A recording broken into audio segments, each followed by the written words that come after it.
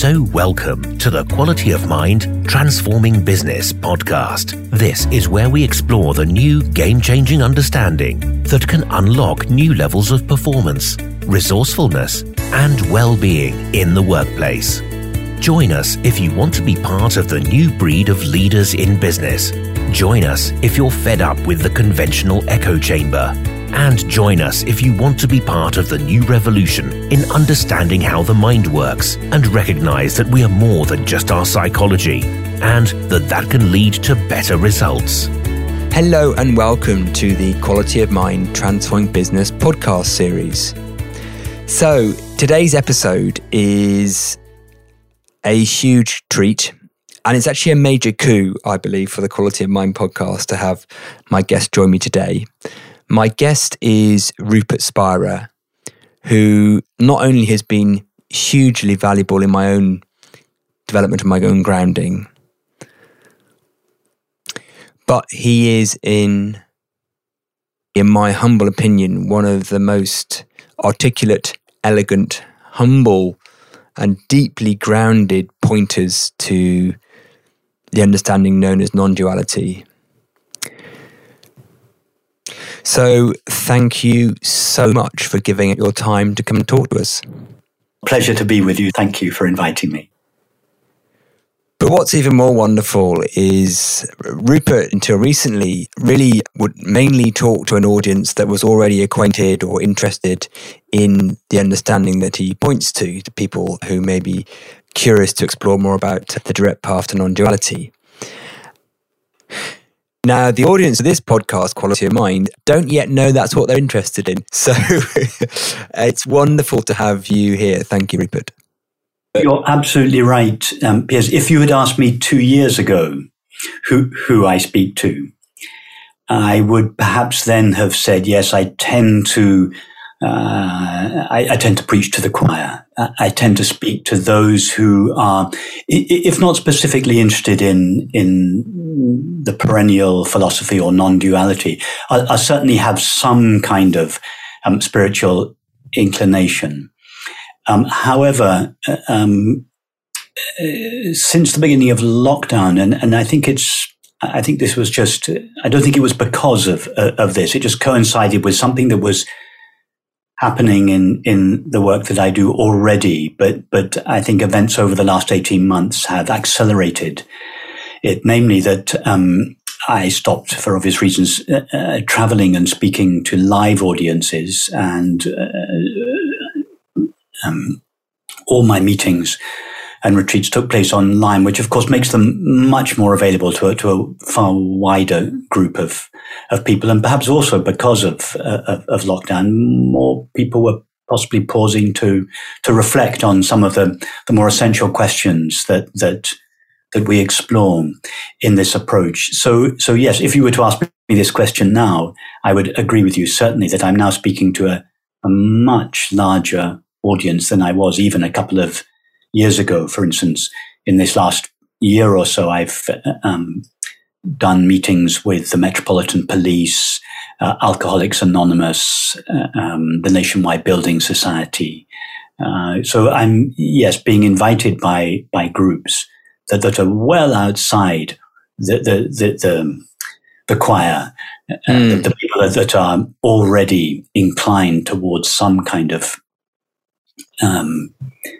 spiritual investigation. In fact, I would never use that word anymore, spiritual, because that, for very understandable reasons, because it covers so many attitudes and approaches and practices, many of which have less than nothing to do with what we are speaking of here. That word, it has just acquired so many connotations and erroneous connotations very often that I would never call what we're doing here it's spiritual. It's to do with what everybody, all 7.8 billion of us are really interested in, namely fulfillment and peace, the absence of conflict in relationships. It's such a fascinating point, that, because I find, particularly in my audience, words are so important because they can turn people on or off business people tend to be very busy. If they don't like the sound of something, they don't tend to listen. So I think it's true for all humans. And I think the word spiritual, you're right. I never really use it up front as part of my opening gambit, because there's a risk that people will, but then it's trying to point to, I sometimes work before psychology, beyond psychology, to try and say there's something different to the direction, rather than, so almost like what the direction isn't rather than what it is. It's a difficult one with the language. I've listened to your things at the Metropolitan Police, The Shine, and with Alcoholics Anonymous. It my heart sings, because I love the fact that because when you do that, you bring it into a context, I think, that more people can identify with, and this incredibly wonderful, foundational, profound pointing becomes incredibly practical. It becomes practical, simple, and something that one can relate to in one's everyday life, whether you're a police officer who is spends their working day subjected to the most horrendous videos that they have to watch all day and have to somehow process this material and the stress and everything that accompanies that work, whether you're you have an addiction and you're part of an AA group. This understanding is it meets people exactly where they are in really any field of life, and can be tailored to that field of life in a very practical, experiential way. Yes.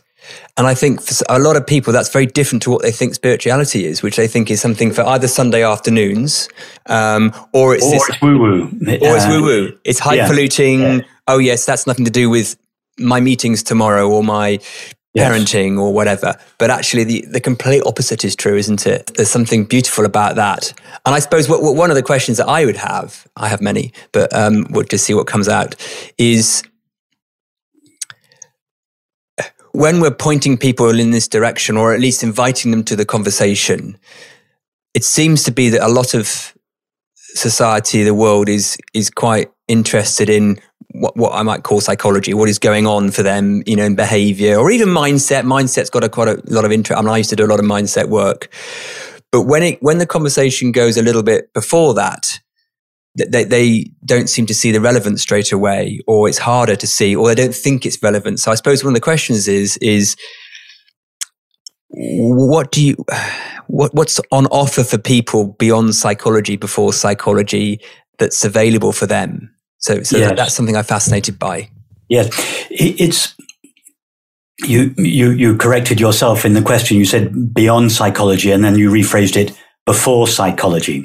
You're right. What I speak of is prior to psychology. It's not beyond it. To suggest that it's beyond it is to project it at a distance from ourselves, something in the far distance that we might attain or become. No, this understanding is about what precedes our psychology in ourself. Our psychology being the content of our thoughts and feelings. There is something in us that is prior to thoughts and feelings, the recognition of which has a profound effect on our thoughts and feelings. So all our thoughts and feelings arise on behalf of someone or something. We say, I feel such and such. I think such and such. I am trying to... There's always an I, a self, that lies at the heart of our experience, lies at the heart of our psychology, all our feelings. I am upset. I am lonely. I am excited. I am frustrated. But all these feelings arise on behalf of I. So I, it's the common name for ourself. I is present prior to the arising of thoughts and feelings. It is present prior to psychology. And the content of our thoughts and feelings, in other words, our psychology, depends upon our understanding of ourself, the I on whose behalf it arises.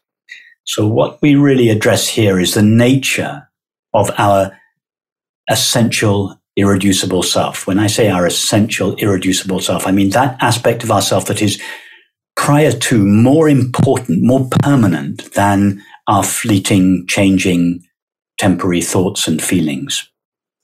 And I would go further to suggest that any attempt to change the content of our thoughts and feelings, that is, tamper with our psychology, is in the long term fruitless until we go deeper, until we take a step back and investigate the self, the I, on whose behalf they arise.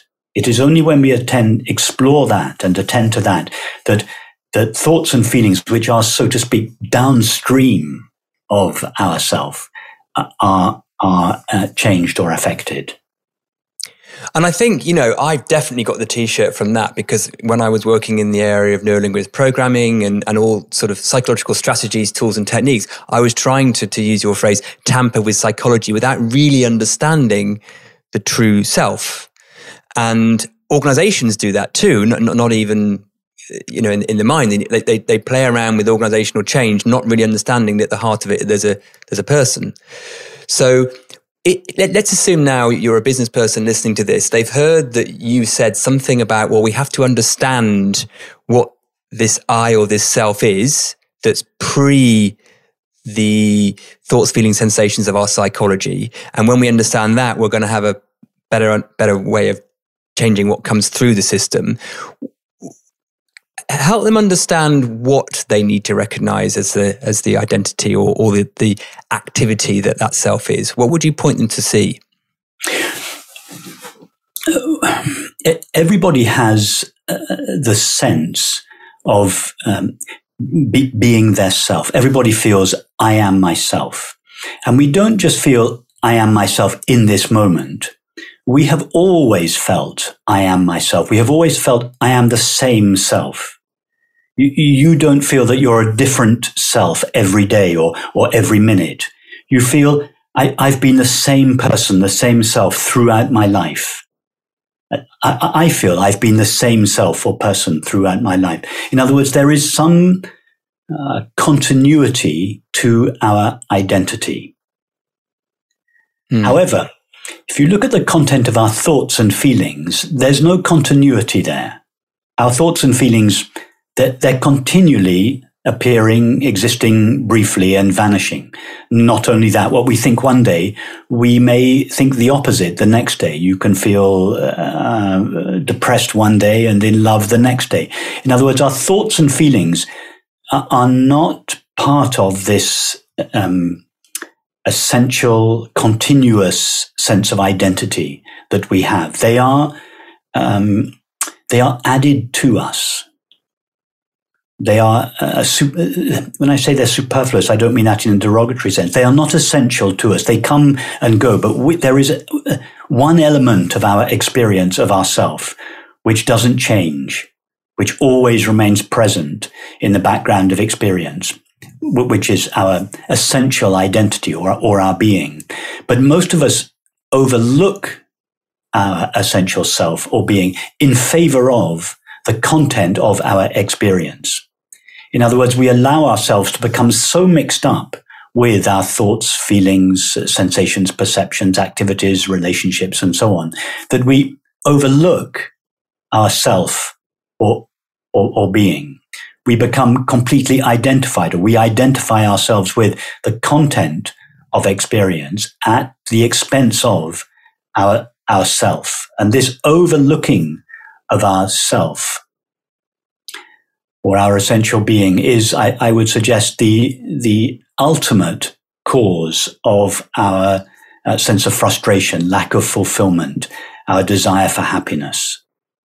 And I would also suggest it is the cause of all the conflicts we experience in relationships, be they business relationships, friendships, intimate relationships, and so on.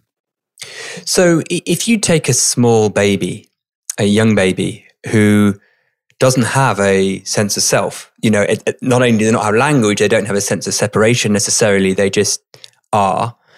And then you can see over the years as they grow up and they get conditioned and become adults, that they get more and more self-identification, conceptual mind thinking, etc., etc. Would it be fair to say that we lose the sense of what we truly are, what we were as infants, when we didn't have that mind that was so obsessed and addicted to thinking and sort of layering up self-identification? I mean, how would you describe what happens from an infant onwards? Yes. In the early years of our life, we progressively identify ourselves with a cluster of thoughts, images, feelings, narratives, sensations, and so on. And it's quite right that we do so. I'm not suggesting that what I'm suggesting here is not that we return to some pre-verbal infantile state of consciousness. No, it is necessary that we go through this process of individuation and separation, for instance, initially from our parents, that we become a healthy,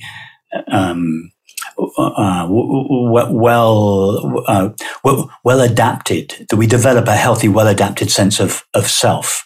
However, in our culture, we don't go much further than this. We don't then investigate that sense of identity and evolve beyond it. So what I'm suggesting here is not that we return to some idyllic infantile state before the sense of separation arose in us, but that is a necessary evolutionary step that in a healthy developing adult takes place in the early years of their life, their childhood and early teenage years, but that we then mature beyond that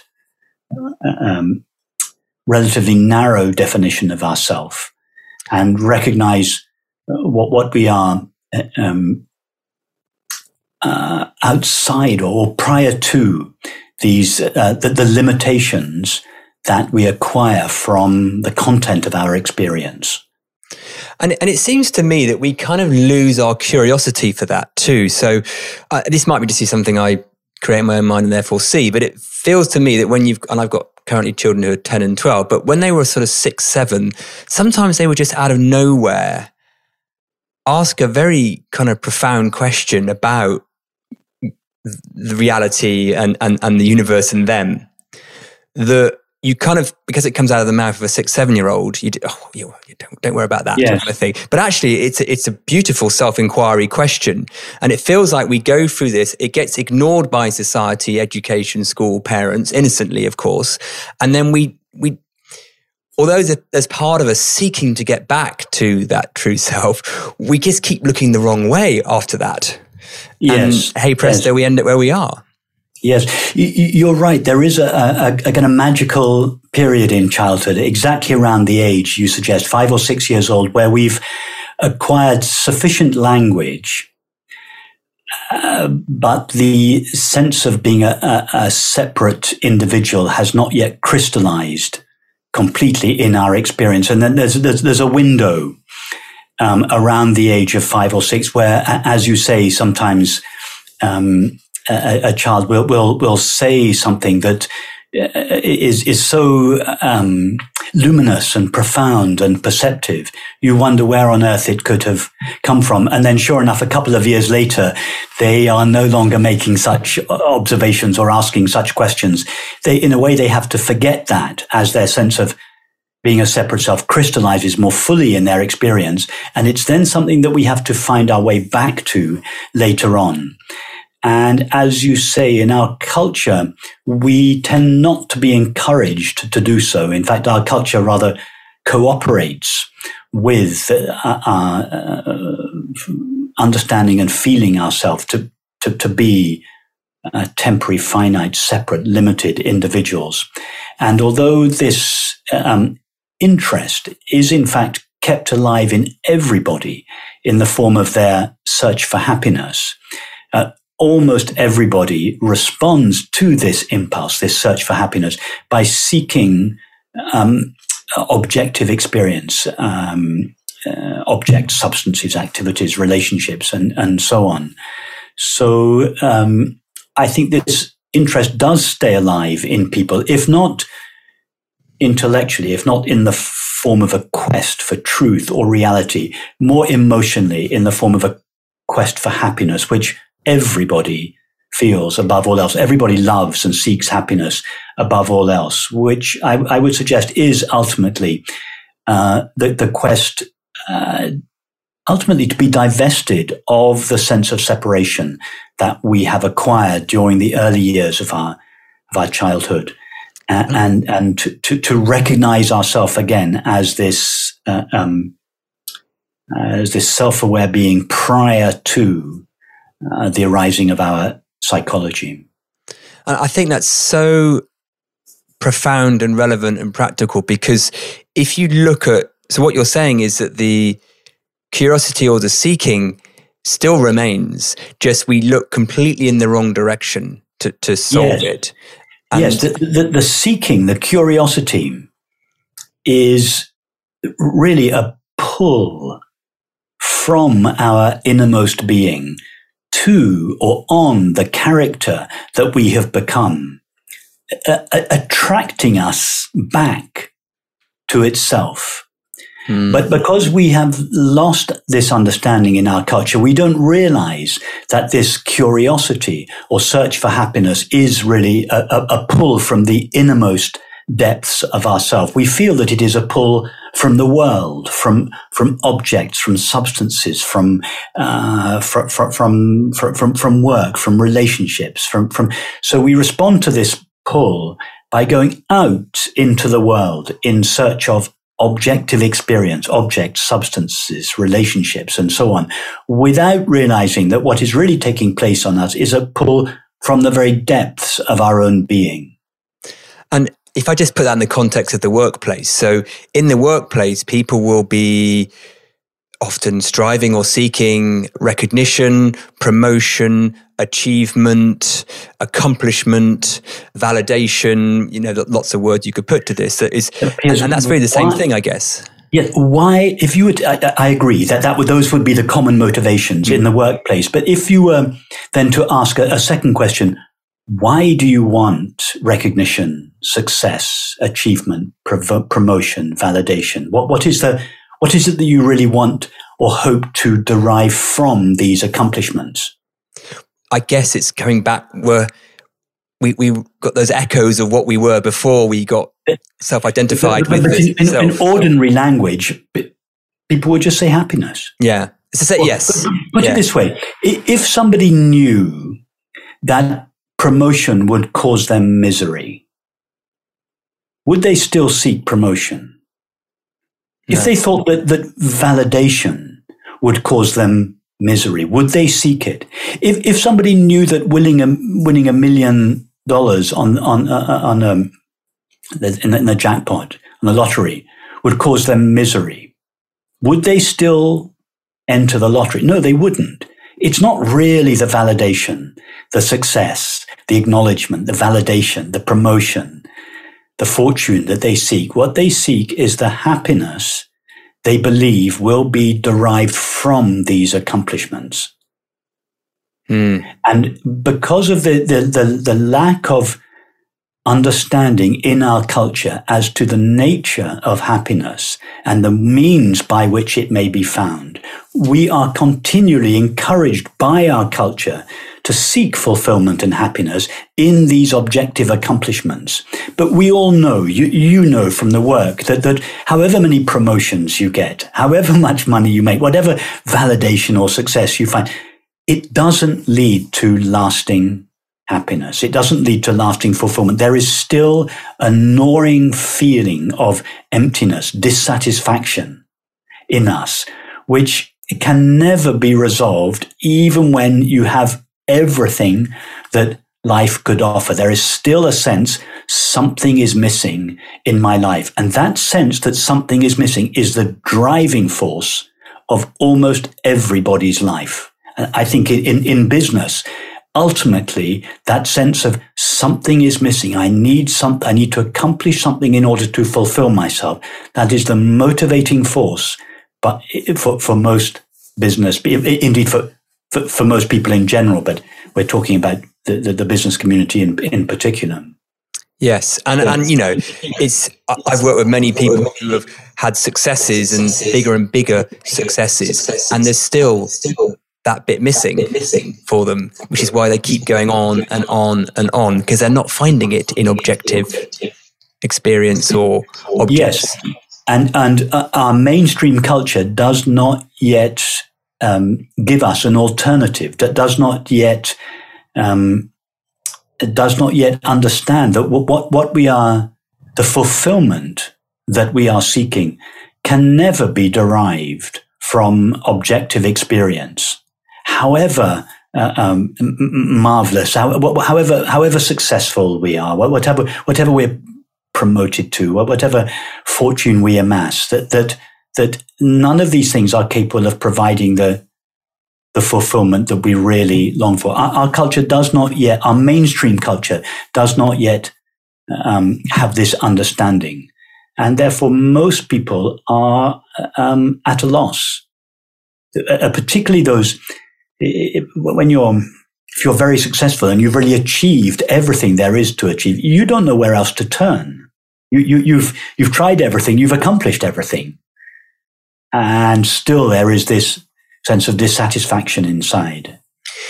And it's interesting because I often have this, and I can see it as a complete myth now. I didn't used to really, but I completely see it as a myth now, that people will say things to me like, well, if I start to see this true nature stuff or whatever it is, that's all great. I might feel happier and have more well-being. And the question themselves belies where they're at. But will I become less active in the world? I want to make change in the world. I want to be present to make a difference and add value. And for some reason, I think people have got conditioned to think, well, I can't be this beautifully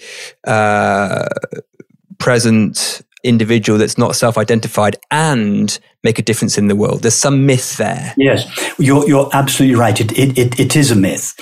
And I think it comes from some of the traditional religious and spiritual approaches to this understanding, where it was considered necessary to give up everything about one's worldly life, intimate relationship, families, work, and in other words, there were many traditional approaches that were renunciate approaches that required the renunciation of worldly life in order to pursue this understanding. Now, I don't mean to criticize those traditional approaches. They are perfectly valid, but they are not the only way. It is quite possible to lead a fully engaged and active life in the world. In fact, in this attitude that you express, this question that many people have, how could I continue to lead a fruitful, productive life in the world and contribute to society? The implication in this question is that somehow the ego is required to function well in the world. And this is a misunderstanding. The ego is simply the dysfunction of the mind. That the ego contributes nothing but dysfunction in our life. And in our inner life, this dysfunction is experienced as suffering. In our outer life, it is experienced as conflict. So in fact, in answer to your question, how is it possible to pursue this investigation, this understanding, and still lead an active, functional life in the world? Yes, absolutely. In fact, the abilities of one's mind and one's body are enhanced by this understanding, simply by virtue of the fact that our thoughts and feelings and our subsequent activities and relationships are no longer thwarted by the dysfunction of the ego or the separate self. And all the faculties of the mind and the body are still available to be used, but they are no longer used in the service of the neuroses and the anxieties and the fears and the demands and the desires of the separate self. They are now used in the service of the intelligence and the love and the peace that is the nature of our essential being. And such a one, not everyone who has this understanding would become very active and functional in the world, but it's quite possible that one with this understanding would become very active in the world, could start a business, a company, an organization, and through the activities of that business or organization would contribute these very qualities to our society. So there is no, in this approach, there is absolutely no suggestion that one retires from activities, functionality, relationships in the world. Rather the opposite. One's activities in the world are just freed from the distorting element of the separate self or ego. And I think you've just described there beautifully why I do the work I do and my colleagues, we do it, because exactly that seems to happen. That when people have this understanding, their ability to run their business and contribute to the world goes up. You know, it isn't the opposite at all. It isn't they reduce. I mean, they might shift their balance a little bit. You know, if they were working long hours, they realize they can get more done with less. But their actual contribution impact to their business in the world goes up. So it's a win-win-win, really, if that needs to be a win of anything. But there's something you said in there that I would just like to get into a little bit more, because particularly relevant for this audience of the business. So the faculties of what I'm going to call the conceptual mind, you know, our ability for cognition and judgment and analysis and creation, you know, all the sort of conceptual mind things, I think I love the way you described it, that they are a faculty that we have in the system, but it feels like they run the show sometimes. And we self-identify with those rather than using them as, where necessary, in service of an expression of a wider intelligence or consciousnness. We tend to be bossed around by them, if you see what I mean, whereas they're just a faculty. So can you say a little more about that, if my question makes any sense at all? Yes. The thought is exactly that, a faculty. And what is important is not whether we think or not, or the extent to which we think. It is on whose behalf do our thoughts arise, or in whose service do our thoughts generated? What is the purpose of our thoughts? Do our thoughts bring to society the fears, the neuroses, the conflicts, the disillusionment of the separate self or ego, or do our thoughts arise in service of intelligence, love, justice, equity, etc.? So it's the thoughts by themselves are neither positive nor negative. They are a faculty that we have. It's in whose service they are employed that really matters. And there's a couple of questions I have on that maybe you might answer in one answer. I don't know, but so to me, that the way we kind of recognize that or become aware of that is because of the feeling space that those thoughts might arise in, or I sometimes call it the aperture. You know, the kind of and another way I've heard you describe it, which I thought was so beautiful and really hit home for me, was you almost can ask yourself, you know, does it feel like I'm coming towards love or from love? Right? Now, that's not a very businessy way of putting it, but it's sort of those thoughts and what are they in service of? On whose behalf are they? I suppose are the same way of saying it, but it's sort of that space, isn't it? Yes. Imagine the difference between take two people in business.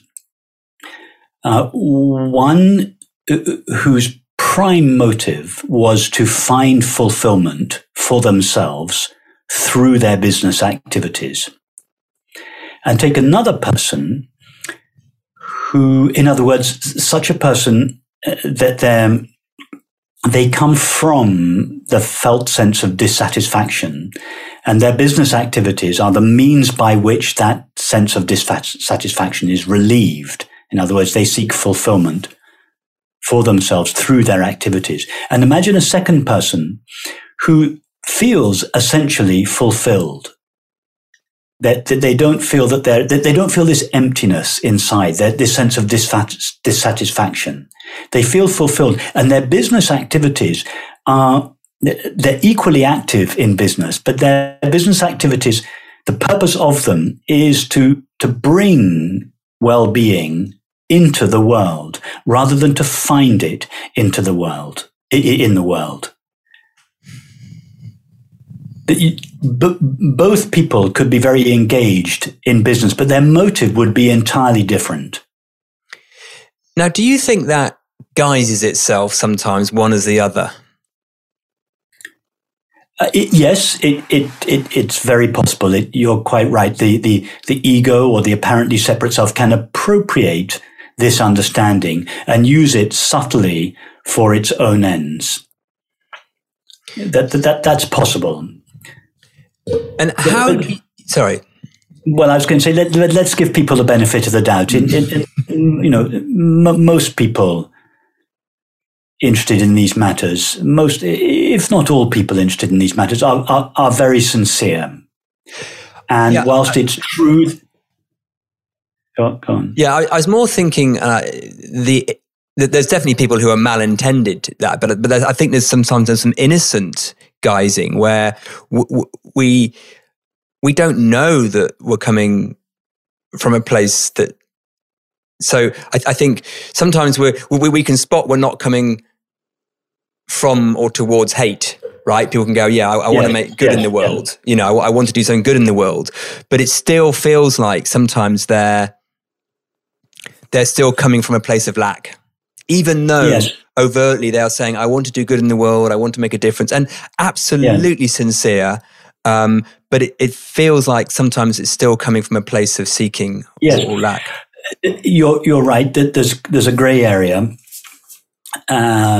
that can accommodate but both these points of view, the desire to do real good in the world and still to be coming from a sense of lack. But I would suggest that one's motivation will keep one safe if one is sincerely motivated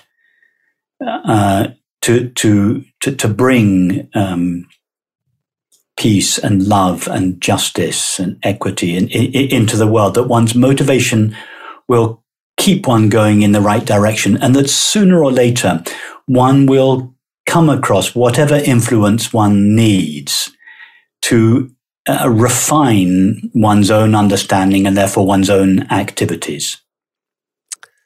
And that harks back to something you mentioned earlier that I wanted to just expand on for people, which is, and this is just probably the wrong words, but that it feels sometimes there's a deeper, wider, more universal intelligence or wisdom or common sense or guiding that just puts the wind in our sails. And and the way you just described that was, we'll come across something that will help point us. So the reason I'm bringing this up is because in the business world, most people think that all the smart, clever stuff comes from sort of knowledge and concepts and learnt. It's very intellectual or cognitive.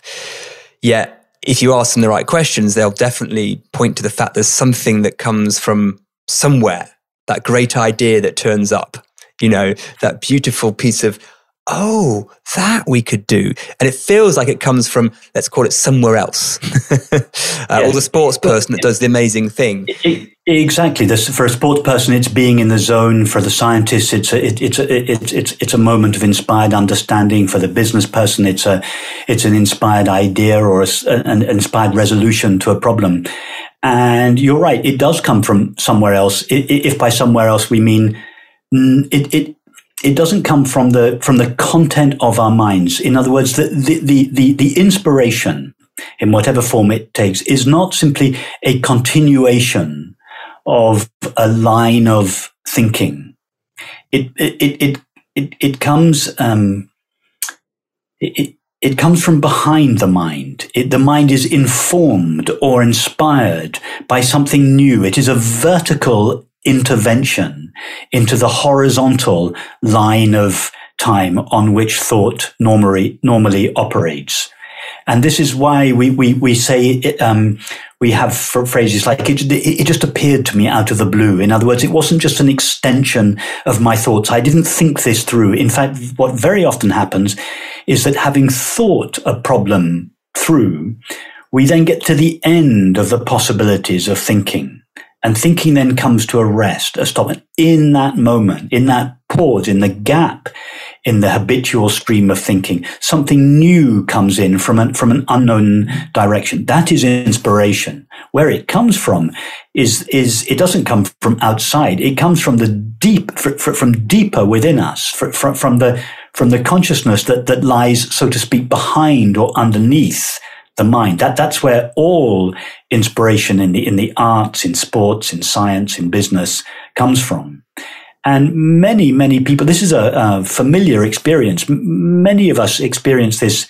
I would say most, if not all people, have experienced this to some degree in their life in relation to some situation. It's like something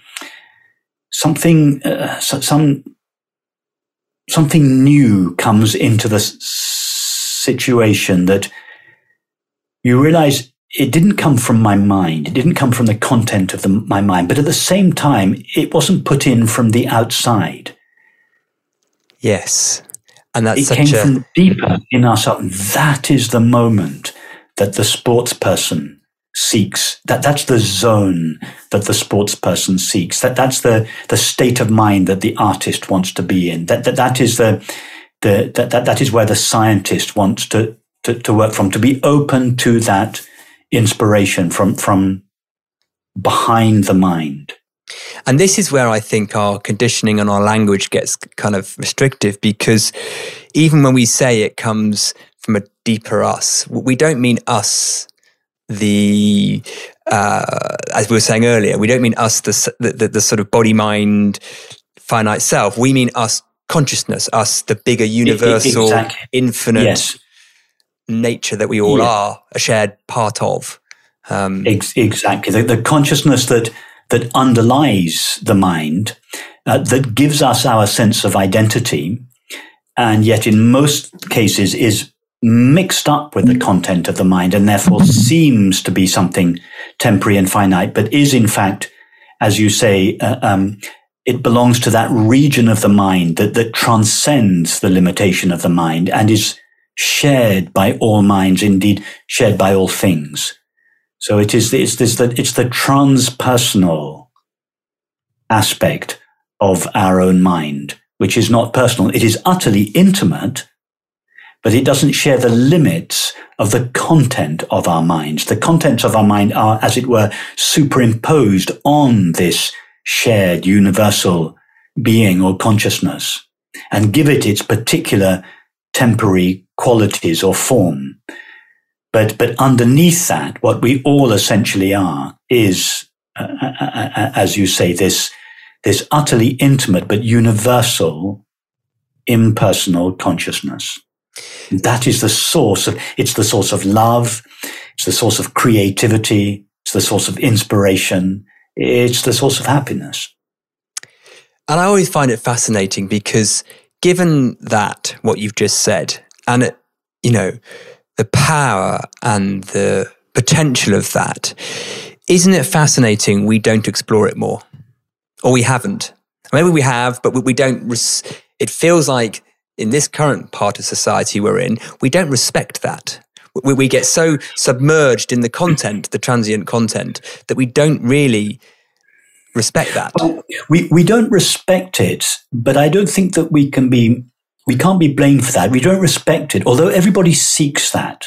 We don't respect it simply because we are unaware of where this source of inspiration, of joy, of love lives. We think that it is to be found in the objective content of our experience. And for this reason, most people spend most of their lives seeking fulfillment, inspiration, love, etc., in objective experience.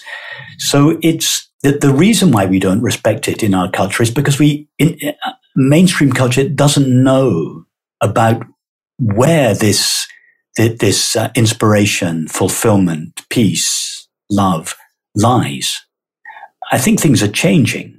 The very fact that you and I are having this conversation, and that I've had similar conversations with the Metropolitan Police and the Nationwide Building Society and so on, suggests that this understanding is beginning to filter into the mainstream. And I realize we could do a whole session just on this, but I find fascinating the role of science and religion, but let's just stick with science for a moment in this, because science, we've been beholden, it feels like, for 200 or 300 years to science. And it's still fairly convinced that consciousness comes from the material world. It hasn't worked out how. It's a hard problem for it. But so this deeper intelligence, it thinks, lives somewhere that we can point to out here, in what we would call the outside world. But it feels like to me that science now is starting to, well, at least some scientists are starting to go, no, we don't know that. It could well be consciousness first, Yeah, exactly. So many people, I have conversations with them, philosophers and scientists, and it's as if this understanding that we're exploring here is beginning to, it's beginning to infiltrate into philosophy of mind and scientific and neuroscientific circles, because as you say, the prevailing materialist paradigm that informs our world culture, which is based on the fundamental assumption that consciousness is a derivative or epiphenomenon of matter, of brain activity, it simply doesn't stand up. It doesn't stand the scrutiny of empirical evidence. It doesn't stand the scrutiny of reason, and it is not consistent with our own internal experience. So I don't think it will be long now before the prevailing materialist paradigm. We've already seen the effects of it beginning to crumble in society. I think that it won't be long now before the underlying belief system itself that doesn't also begin to crumble simply under the weight of the evidence of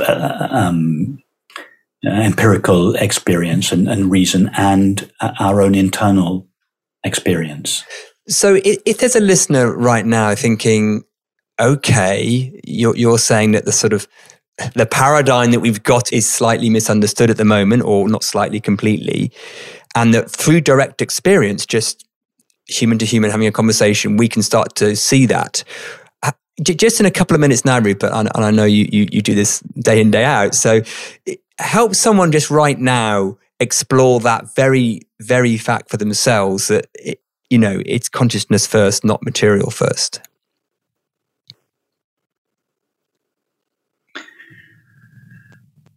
Well,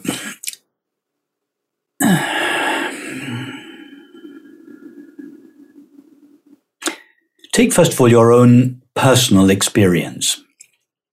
Would you agree that all you ever experience is the knowing of your experience? In other words, all your experience takes place in consciousness and is made of consciousness. That's all we ever experience is experiencing. And experiencing takes place in consciousness.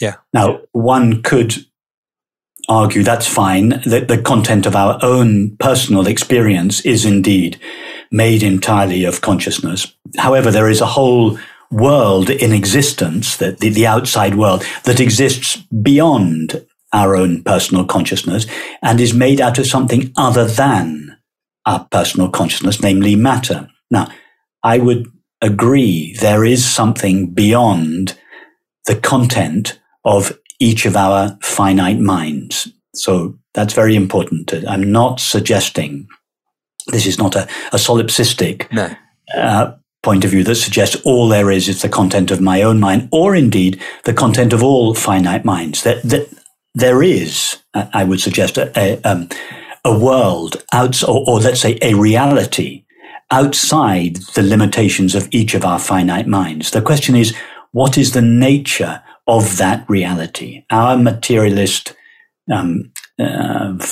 physicalist, mainstream paradigm suggests that the fundamental reality of that world is matter, and that we as physical bodies with brains evolve out of that physical universe, and that consciousness, which is the entirety, in fact, of our experience, evolves from the body and the brain in particular.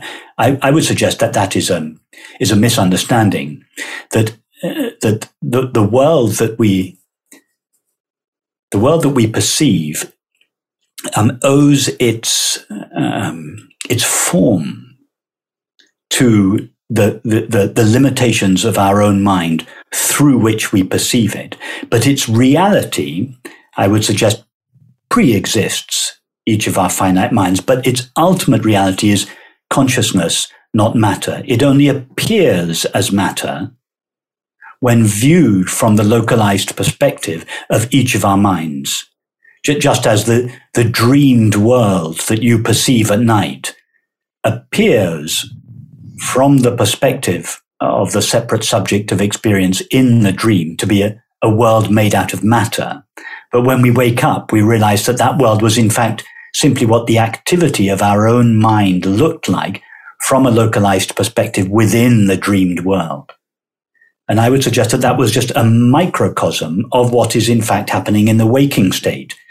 That what we perceive as the world is in fact what the activity of a universal mind or consciousness looks like from each of our localized perspectives.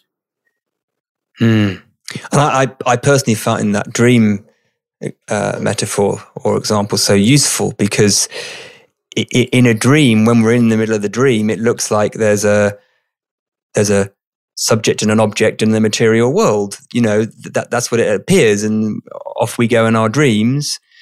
And then we'll be very happy with the idea that when we woke up the next morning, that was just a real but not true experience. Yes, we realized that the whole dream, including the dreamed character that I seemed to become, was all the activity of my own indivisible mind. When I say indivisible, I mean my mind the dreaming mind didn't really divide itself into a subject and a multiplicity and diversity of objects. That was just the mechanism. The subject-object relationship is the mechanism whereby my own mind was able to perceive its own imagination in the form of the dreamed world.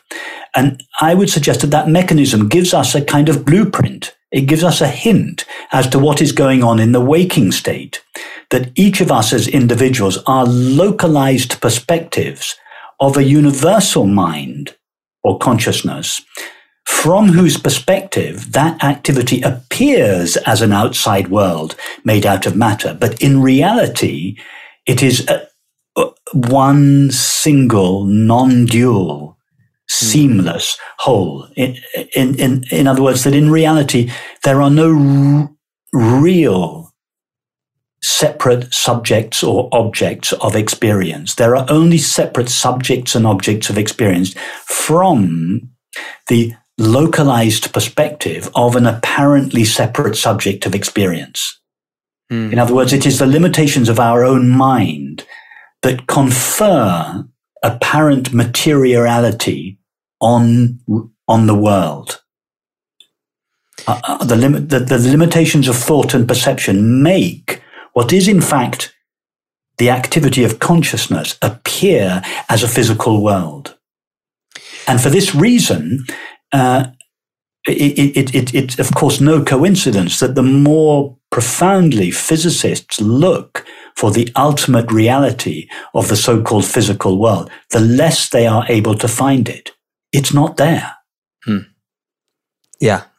And that's such a beautiful, I love the way that's sort of this understanding and science start to coincide. Absolutely. Well, yes. It's probably the wrong language because they not coincide, but you know what I mean? That they start to point in the same direction and one validates the other. They draw the same conclusion, whether you take the path of introspection and you explore the reality of your own experience, the nature of your own mind internally, or whether you take the path of the scientist or the artist and you explore the outside world. If both parties go far enough and don't stop short, they will eventually end up with the same understanding. And I think that we're beginning to see this in our culture. And for anyone listening with a, let's call it a healthy, skeptical mind, right? Are there any other human phenomena that you could point to that go, see, this shows it as well? I mean, with indirect experience, so other things from your experience that we can spot about the mind that point again to go, oh, I know everything does, but for someone that needed a little bit more nudging. Yes. Take the experience of love. What do we think the experience of love is? Is the experience of love something that we, as an individual person, has towards another separate individual person? Or, that would be the common, rather simplistic interpretation of the experience of love. Or, is the experience of love the dissolution of the sense of separation between two people? I would suggest it is the latter. When we love someone or we are in love with them, we feel, to a greater or lesser extent, that everything that separates us from that person, at least temporarily, dissolves. In other words, we feel one with them. That's what the experience of love is, the felt sense of being one with the other. Well, could it be that the love is not just a temporary, fuzzy feeling that comes over us, but could it be that the experience of love is itself the recognition of the nature of reality? In other words, that love and true knowledge are one and the same thing. That in the experience of love, we actually taste what is true, namely that we are only separate individuals superficially. That deeper down, below the differences, below the content of our thoughts, feelings, sensations, perceptions, that which we truly are, the self or the being or the consciousness that we truly are, is shared. It's utterly intimate, but it doesn't belong to us as a person or a body mind. It is the shared element of reality. And I would suggest that love is the experience of that shared reality. It's just that we have interpreted the experience of love in line with our materialistic paradigm, and we imagine that love is a feeling that a person has. No, love is the dissolution of the person we seem to be and the revelation of the shared being that we truly are. And it's so, I mean, it's so powerful in itself. And then if I take that into the context of the workplace, you take teamwork or inspiration, inspired teamwork, creativity. It's a similar thing. It's people they lose a sense of self, that they're immersed in whatever it is they're doing, whether it's sport or work, actually, either. And there's something greater. They would call it synergy, 2 + 2 = 5. Something greater comes out of that, which isn't because all these individual smart people are doing their things. It's you're kind of losing yourself. And Absolutely. There's a deeper, wider intelligence. Exactly. You're losing the boundaries of your individual self, and you're all tapping into the same. You're not really tapping into it because it's what you essentially are. But everyone's minds are then being informed by the same the same field, if we can use that term. And for that reason, it's intoxicating. It's creative. It's inspiring. It's intoxicating. People, in sports, it's the zone.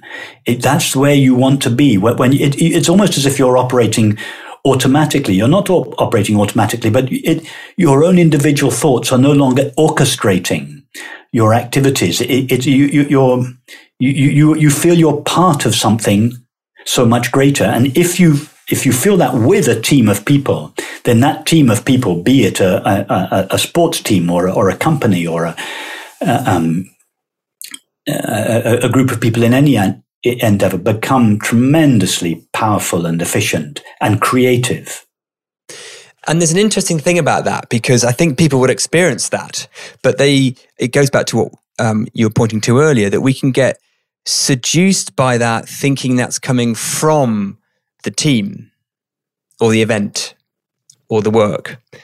And I think what you're pointing to is no, that was never coming. It might have been misattributed to that event, that whatever it is, but that's just our essential self coming through, which is regardless to what the actual team is doing. Yes, it's possibly because of the team dynamics. Each individual has had to subordinate their self to the team, so that has required that the individuality has in each member has to a degree subsided, and as a result of that subsidence, the innate intelligence that is the source of everyone's mind, the consciousness that is the foundation of everybody's mind, is then able to shine through. It shines through to the extent that the individuality has dissolved.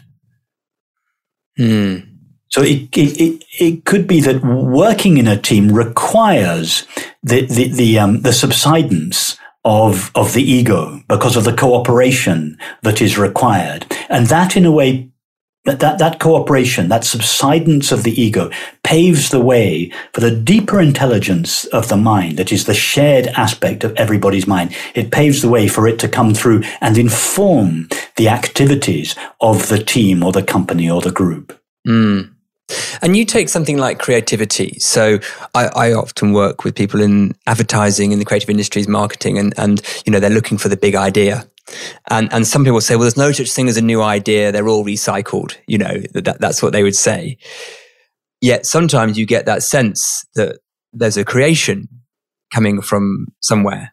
And I know you, from your background in ceramics and pottery, the creation, the expression of that infinite mind in an object, even in a beautiful piece of art or something. And that comes, it's almost like there's an object infused with that. And I think the same with beautiful creative ideas. They seem to come from, it isn't the person, but it isn't not the person. It's sort of... Exactly. It isn't the person in the sense that it doesn't come from the content of their mind, but it is the person in the sense that it comes from the deeper layers of their mind, namely impersonal but utterly intimate consciousness. So it is the person in the very realist sense of who that person is, but it doesn't come from their conditioned mind. It comes, in fact, when the conditioned mind has, at least to an extent, quietened down. It has become, so to speak, transparent, and it can then be informed by this deeper layer of intelligence. So what would you say, because I often get challenged a little bit on that by people who go, yes, but I need stimulus to be creative. So they would say, I need stimulus, as in I need to read a book or listen to a song. It's quite true. It's quite true. If my mind goes quiet now, it is not suddenly inspired by some new mathematical understanding or in physics. Why?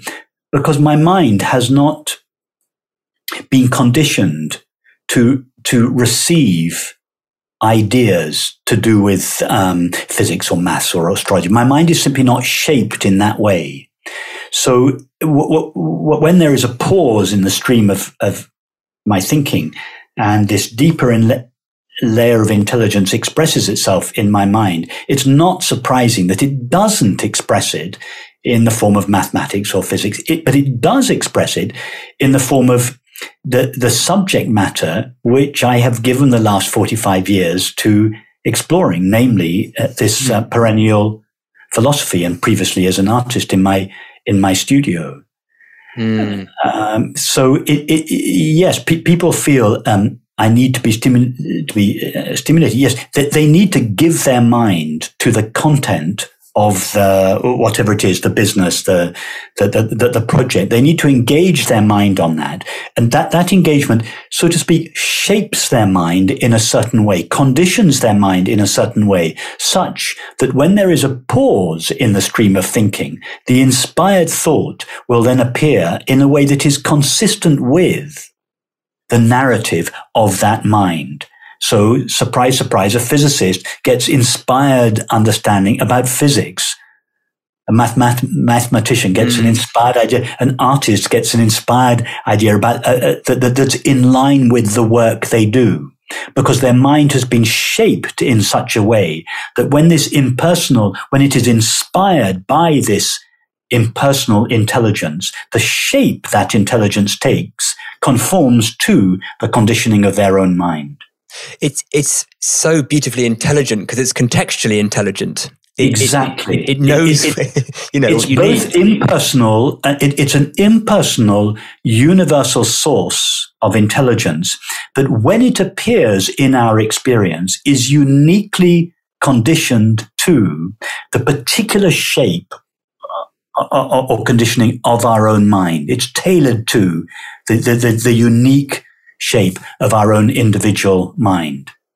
So it is both impersonal and universal, but it's expressed in a unique and personal way. And it's such an amazing design that happens. What an intelligence! And Piers, it's one of the reasons why great artists, great entrepreneurs, great physicists, scientists, they're very humble people. They know that the inspired ideas that they've had and that they have contributed to humanity don't have their source in their own personal mind, and therefore they don't lay claim to them.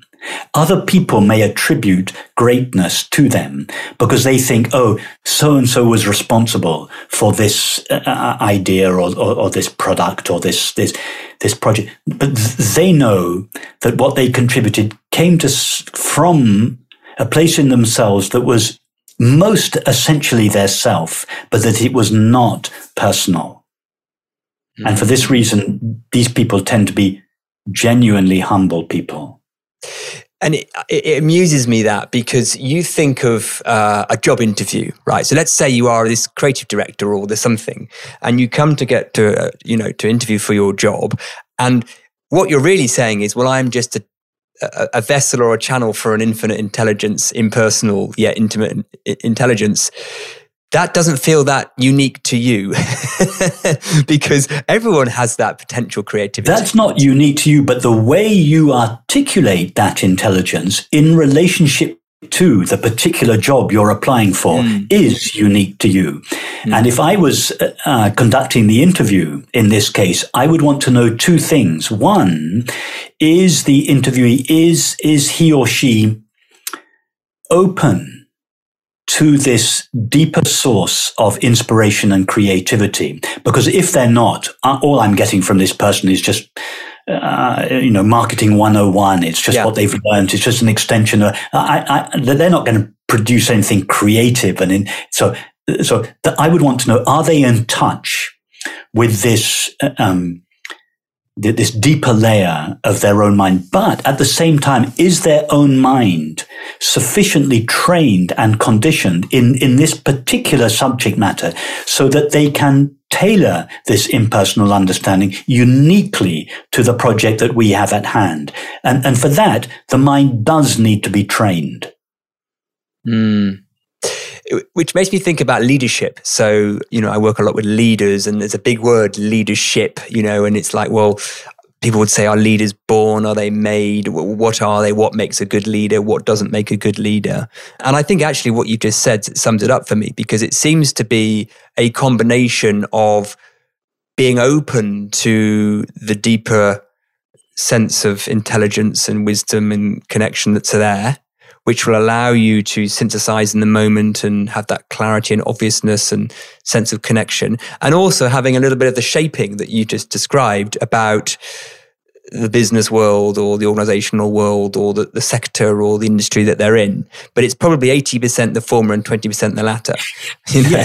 Yes. I think I agree, Piers. I think a really good leader is somebody who sees in each member of their team that the potential for this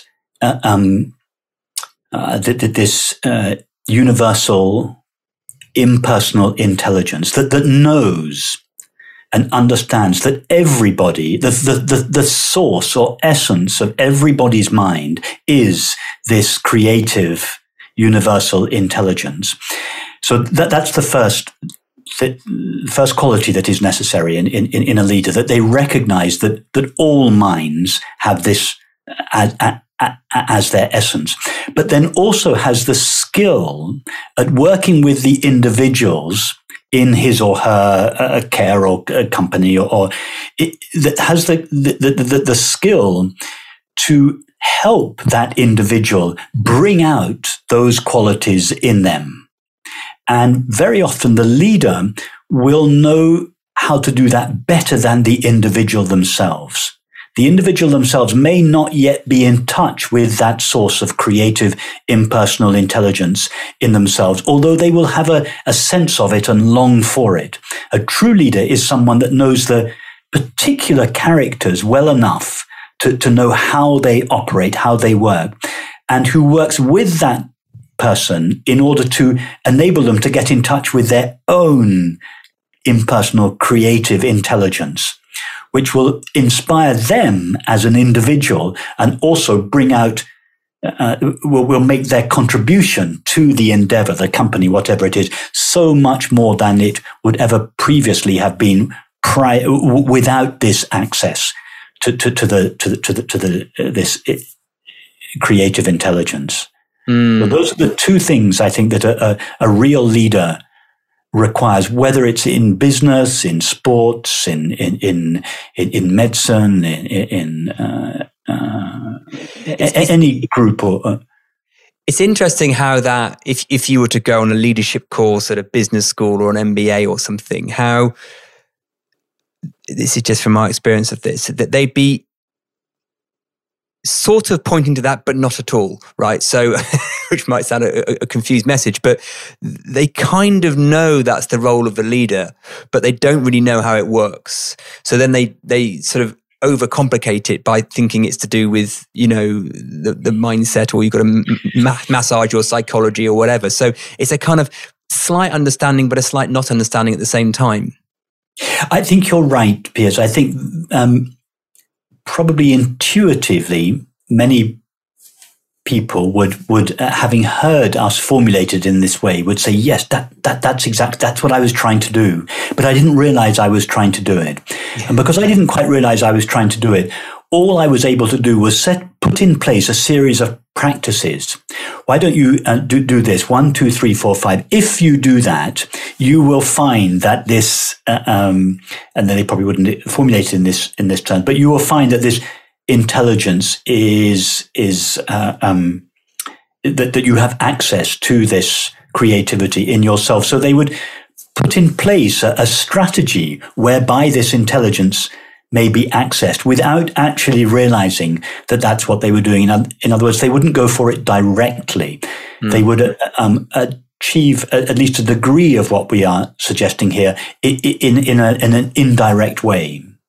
And I think there's a lot of reverse engineering going on, isn't there? I mean, I know if I look back on what I was doing back in my NLP and positive psychology days, it was reverse engineering, seeing a great outcome and then thinking, how did that happen? And then psychologically trying to reverse engineer it, which is backwards. It doesn't really work. Rather than understanding the source for why this is working, where is this creativity coming from, and going directly to that, starting from there rather than ending there.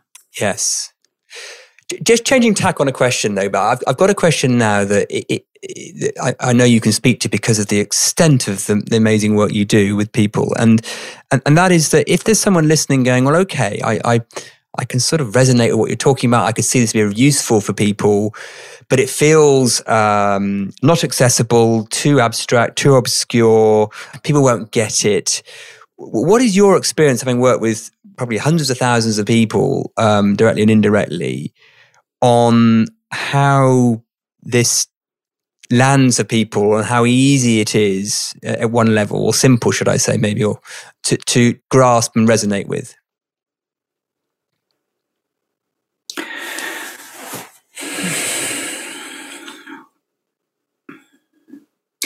Very often, in a short space of time, you can ask somebody, tell me about yourself,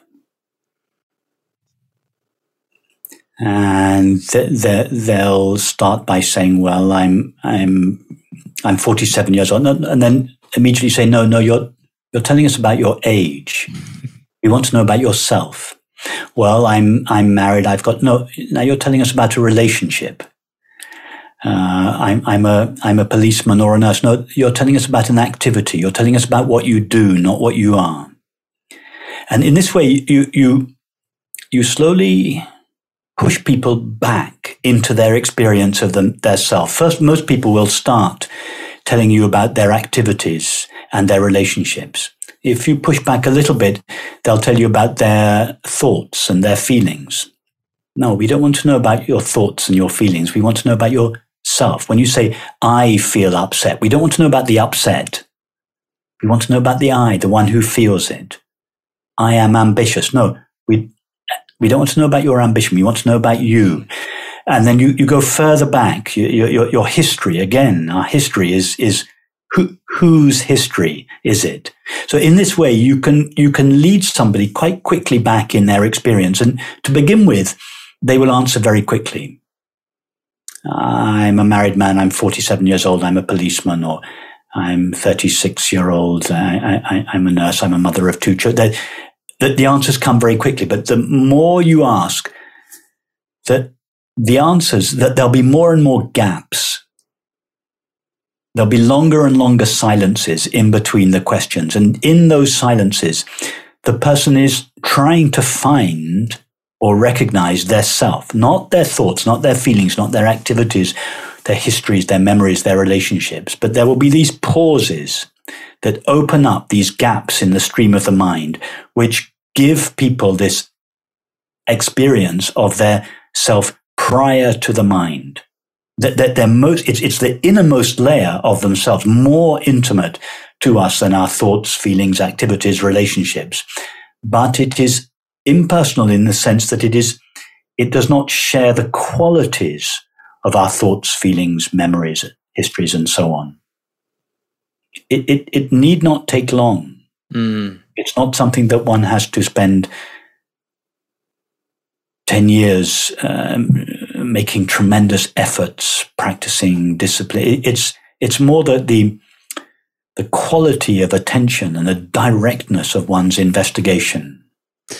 And let's assume someone does that little inquiry and they do notice there is a sense of something, a being, whatever, before self-identification of thoughts, feelings, perceptions, sensations. There's then, sometimes I find that people then go, okay, so that happiness and well-being that you said was on offer, how do I go from that, the recognition of that, to the next bit? Okay, well, but having recognized that there is this, just the simple fact of being or being aware behind or prior to the content of our minds, that the next question we could ask is, okay, what is the nature of that. So if our thoughts and feelings and activities and relationships could be considered the foreground of our experience, and the fact of simply being or being aware or consciousness itself is the background of our experience, we could ask, what is the nature of this consciousness? Our thoughts and feelings may be agitated. The world may be disturbed. But what is the one that lies behind, the one that is viewing the content of experience, the one that is witnessing the content of experience? What is its nature? I may be aware that my thoughts are agitated, my feelings are upset or hurt, the world is in turmoil. But what is the nature of the one who witnesses or is aware of this conflict, this turmoil, this?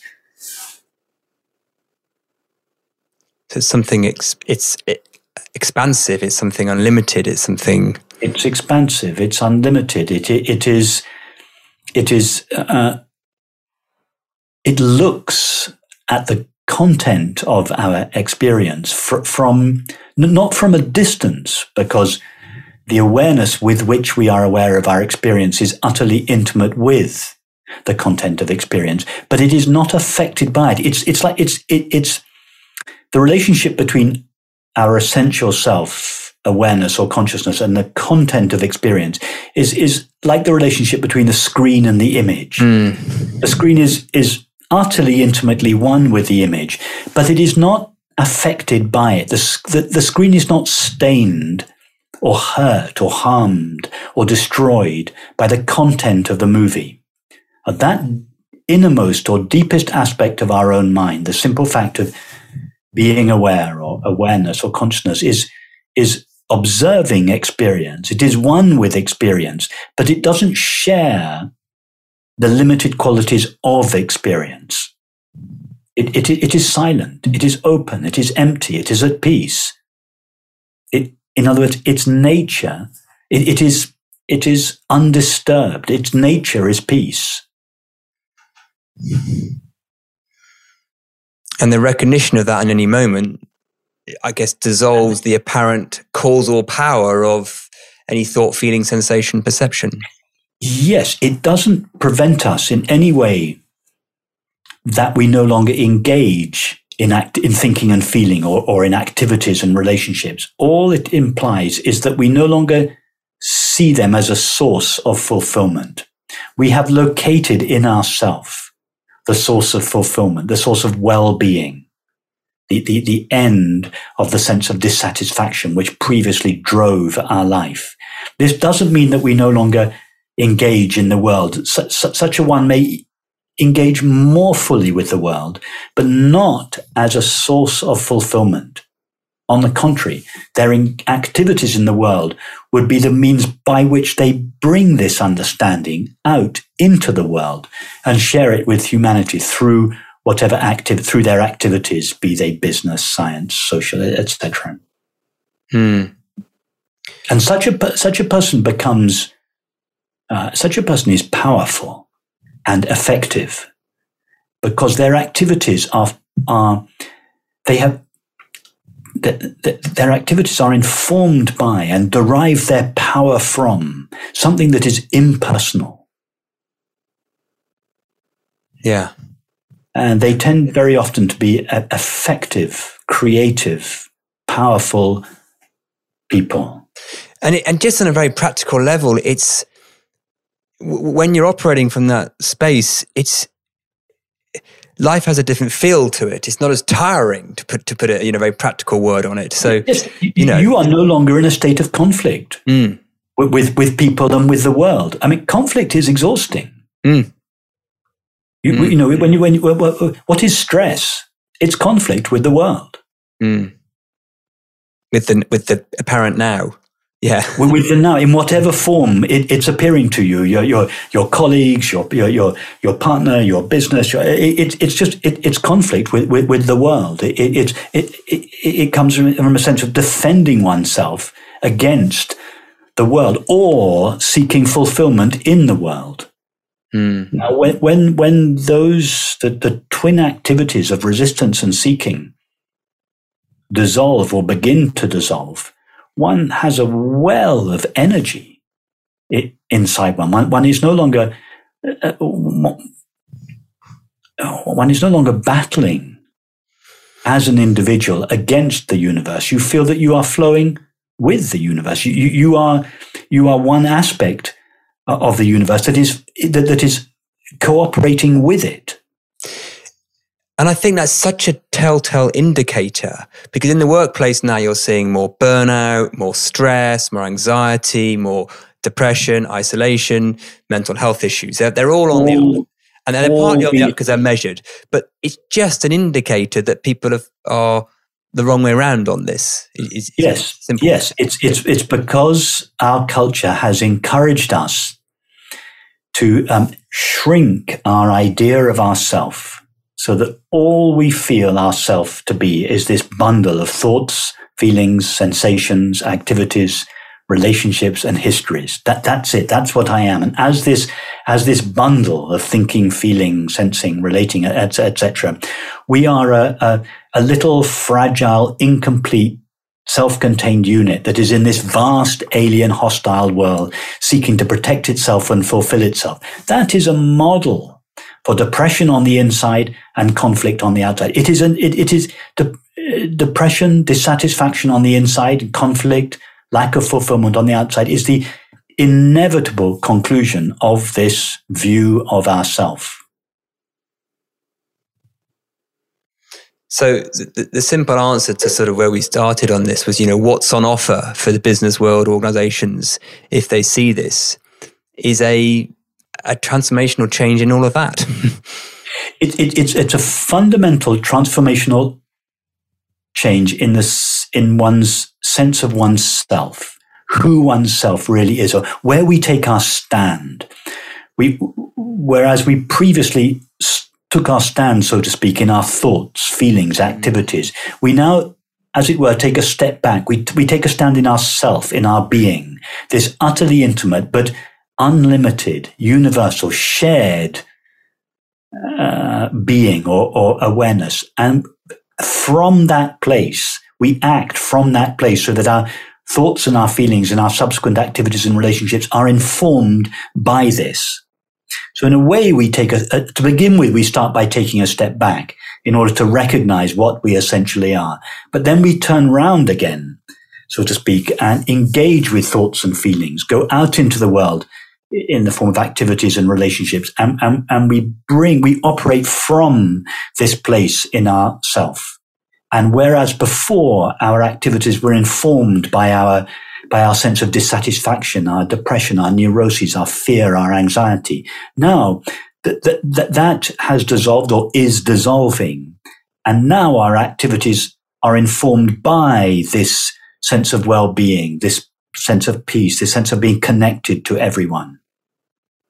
And I can't think anything more that a business leader or a business owner would want than that, right? Not just for their society at large, but just for their own unit. For their own personal life will flourish as a result of it. Their business will their company, their community will flourish as a result of it. The sense of satisfaction that people that work everyone will be the whole company will be elevated by this new understanding, will become more creative, more productive, and also what the company contributes to society will be enhanced. So both at the level of the individual, the company, and society, all three would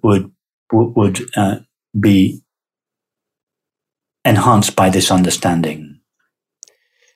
And if there was someone listening now who has resonated with what we've been pointing to and what you've been pointing to, and they were sort of in their mind now going to, okay, now what? What would your sort of piece of suggestion or counsel be to them?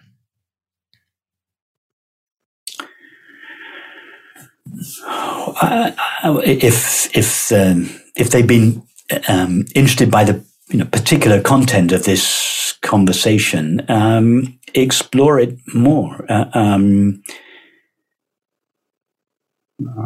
Obviously, I'm expressing my own. I'm articulating this. This understanding is by no means unique to me. Many people have this understanding and express it in different ways. If this particular way of expressing it resonates with you, then explore it through through my website and YouTube channel. But there are many other there are other people speaking about this subject. But given that we're having a conversation, you are right. Just go to my website or my YouTube channel and begin to explore it. And my recommendation to people is whatever you've resonated with already, wonderful, but just know there's more, right? So I use a little phrase, I don't know where I got this from. You're always halfway up an infinite ladder with this. It feels, I used to think there was someone to get, like, I want to get to understanding or get to something. But it feels like there's such a depth on offer of just, the number of times I've listened to you, Rupert, and I'll listen to the same YouTube sometimes, numerous times, I don't always know which one it is, and I'll hear something completely different in the same words that you are saying, right? So I know it's not the words that you are pointing to, but there's something in the direction that I've heard more deeply. So because I think sometimes people can go, I've got the gist of that, that's what it is. But this seems to keep on unfolding, emerging, because it's deeper, Exactly. It keeps on unfolding. One can never say one has got to the bottom of it. As I said earlier, I've been exploring these ideas now for 45 years, or my adult life. I still find my mind is still inspired by new understandings. I'm constantly discovering more about, and particularly actually as I have conversations with people like you, Alcoholics Anonymous, the Metropolitan Police, who stretch me a little bit beyond my comfort zone. I'm not used to talking about business but stress in the police force and addiction to alcohol. But I very much welcome these conversations because they stretch me outside my comfort zone and they invite me, they force me to go deeper, not only deeper into this understanding on the inside, but also to see how what its implications are for society on the outside. So yes, you're absolutely right. There are really endless depths to this understanding. And I'll give you a question you can answer and one you can't. Well, of course you can, but 45 years you've been looking in this direction. I know for the last, is it 15 or 20, you've gone, since Francis Lucille, you've gone more into what we would call the direct path. Yes. And you feel now that people are more open to that direct path. So if you could just touch on that for a minute. And then the question, just fun one at the end, is kind of, as I say this, I'm thinking, what a silly question. But in 5 years' time, what do you think you'll be pointing to? Do you see it getting more direct? If there is such a thing, I don't know. Whether you ever wondered. Yes. Okay. You're right. This is sometimes called a direct path or the direct approach. And what is meant by that is that previously, traditionally, in the religious and spiritual traditions, it was considered necessary for one to go through quite a lengthy, arduous period during which the body and the mind were prepared through a series of practices. And as they became sufficiently refined and purified and mature at some stage, they were considered, the body and mind, the mind was considered sufficiently mature, sufficiently prepared to hear this very direct approach where we go, we cut through all the thinking, feeling, acting. We go directly to the essence or the source of our own minds. This direct approach suggests that preparation is not necessary, that everybody, literally all 7.8 billion of us, have the capacity to go directly to the essence of their own mind simply by virtue of the fact that they are aware of their experience, irrespective of the content of their experience, however deeply depressed or anxious they may be, they are by definition aware of that depression or anxiety. All that is necessary is to go towards the awareness, not towards the depression or the anxiety. And everybody at the source or essence of everybody's mind is this luminous intelligence or awareness. And so for this reason, it's not necessary, or I would suggest the direct path suggests that it's not necessary to go through this, these preparatory practices. One can go directly to the essence of one's own mind. I should just add that one will, having glimpsed or recognized the nature of one's own mind, one will then still have to return to the conditioning of one's own mind, one's own thoughts and feelings.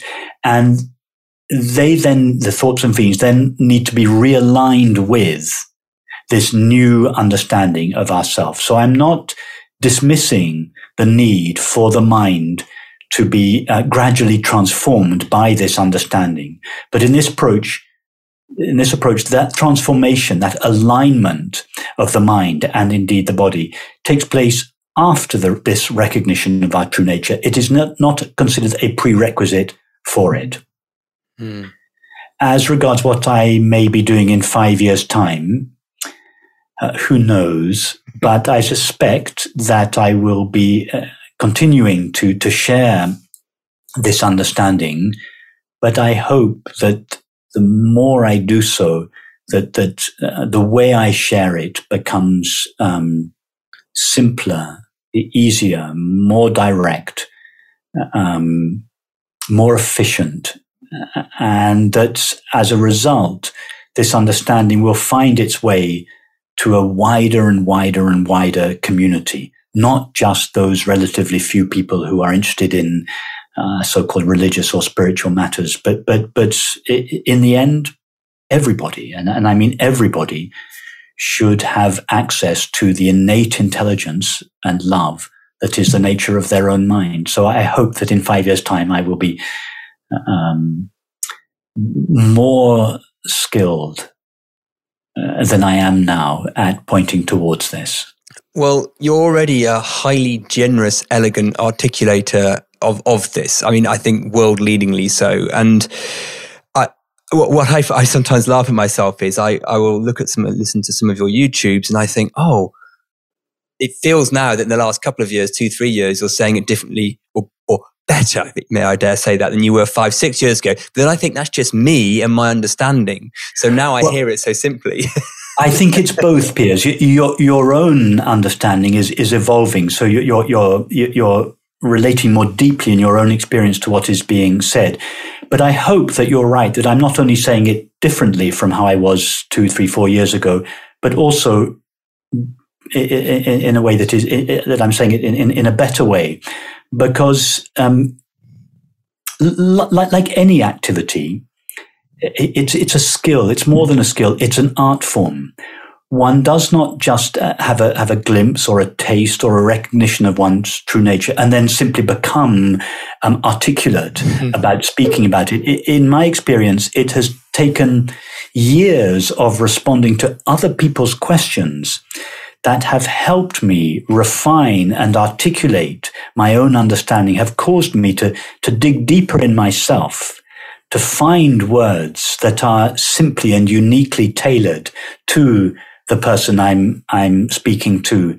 And I hope that process never ends. I hope that refinement of this, really I consider it an art form, speaking about this understanding. I hope that it will go on being refined for as long as I am speaking about these matters. Well, I get a sense of satisfaction I might get from a poem or a book of yours it's the same I would get from a piece of pottery in a way. I mean, that might sound really weird, that the pottery doesn't tell you anything about the nature of reality, but the sort of, there's something that touches, I think, because when you're talking about this, there's almost both. There's the understanding piece and the felt embodiment that it's doing something more than just understanding. And that's why it's an art, I think. It's an art form. And as you say, when you are touched by a work of art, you feel, you are taken to the same understanding in yourself. It's because a true work of art comes from this same source of the mind. It is expressed in terms of perceptions. A painting, a piece of music, a piece of dance, rather than concepts.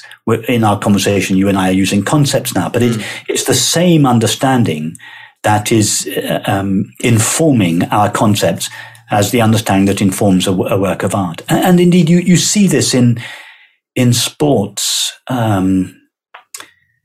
Sometimes there are moments in sport.